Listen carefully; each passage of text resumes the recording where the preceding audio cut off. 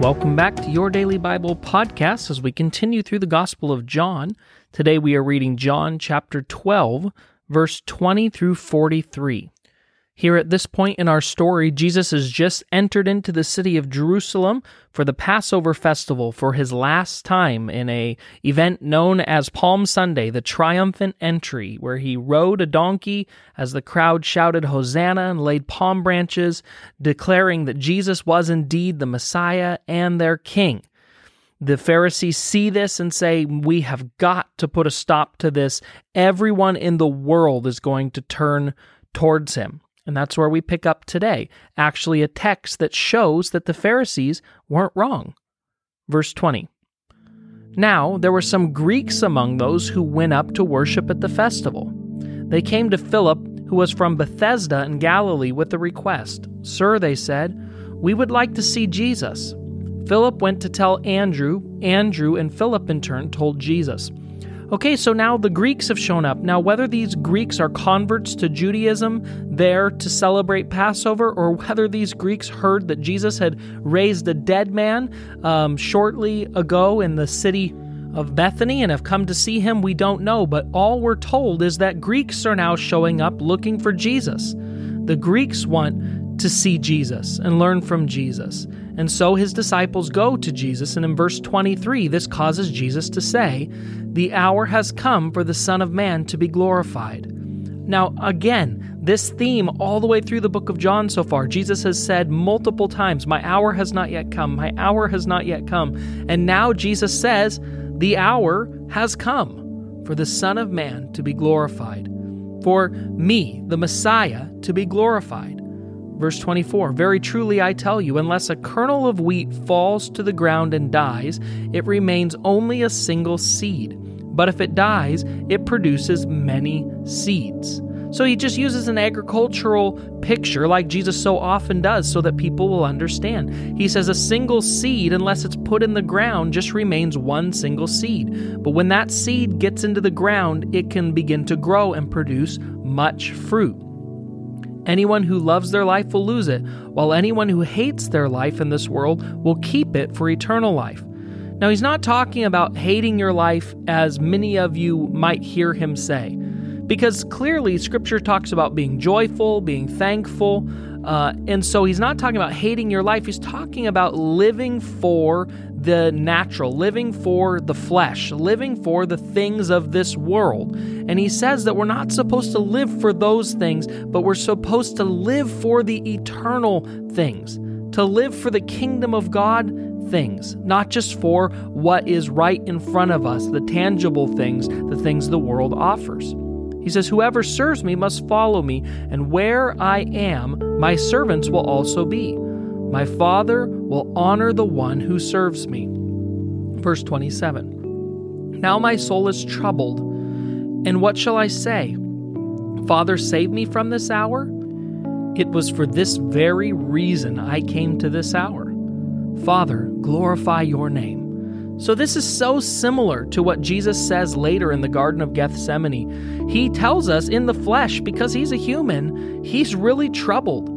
He's not looking forward to the pain and the suffering of the cross. So he says, should I say, God, save me from this hour? Later in the Garden of Gethsemane, he says, Lord, would you take this cup from me if there's any way? And then he comes to that same place. He says, no, it was for this very reason that I came into this hour. This is the reason I'm here. The reason I'm in the world is for this moment. So, Father, glorify your name. Then a voice came from heaven. I have glorified it, and I will glorify it again. Verse 29. The crowd that was there and heard it said that it had to be thunder. Others said an angel had spoken to him. This is an amazing moment. Jesus is crying out to the Lord, take this trouble away, but you know what? No, I'm here for this moment. Father, be glorified. And the Father speaks out loud to Jesus, and the crowd hears it. But even hearing it, the crowd is divided about what they heard. Verse 30, Jesus said, this voice was for your benefit, not mine. See, Jesus is saying, he didn't speak for my benefit. I hear him speaking all the time. I'm one with him. He spoke so that you would hear him. Now, verse 31. Now is the time for judgment on this world. Now the prince of this world will be driven out. And I, when I'm lifted up from this earth, will draw all people to myself." He said this to show the kind of death he was going to die. Jesus is in total control here, complete. This isn't just happening to Jesus, and he is walking step for step with God's perfect plan for him and for all of mankind. And he says, "When I'm lifted up, I will draw all people to myself." Verse 34, the crowd spoke up. "We have heard from the law that the Messiah will remain forever, so how can you say the Son of Man must be lifted up? Who is this Son of Man?" Again, we see the crowd is so divided. This crowd says, no, we understand from reading Scripture that the Messiah is never going to die. He's going to remain forever. So who are you talking about? Who's this Son of Man that you're talking about? So Jesus responds to them in verse 35. Then Jesus told them, "You are going to have the light just a little while longer. Walk while you have the light before darkness overtakes you. Whoever walks in the dark does not know where they're going. Believe in the light while you have the light, so that you may become children of light." When he had finished speaking, Jesus left and hid himself from them. Again, Jesus hides himself because it is not yet time for his arrest, and they are actively now trying to arrest him. Verse 37, even after Jesus had performed so many signs in their presence, they still would not believe in him. This was to fulfill the word of Isaiah the prophet. "Lord, who has believed our message, and to whom has the arm of the Lord been revealed?" For this reason, they could not believe, because, as Isaiah had said elsewhere, "He has blinded their eyes and hardened their hearts, so they can neither see with their eyes nor understand with their hearts, nor turn, and I would heal them." Isaiah said this because he saw Jesus' glory and spoke about him. Verse 42, yet at the same time, many, even among the leadership, believed in him. But because of the Pharisees, they would not openly acknowledge their faith for fear that they would be put out of the synagogue, for they loved human praise more than the praise of God.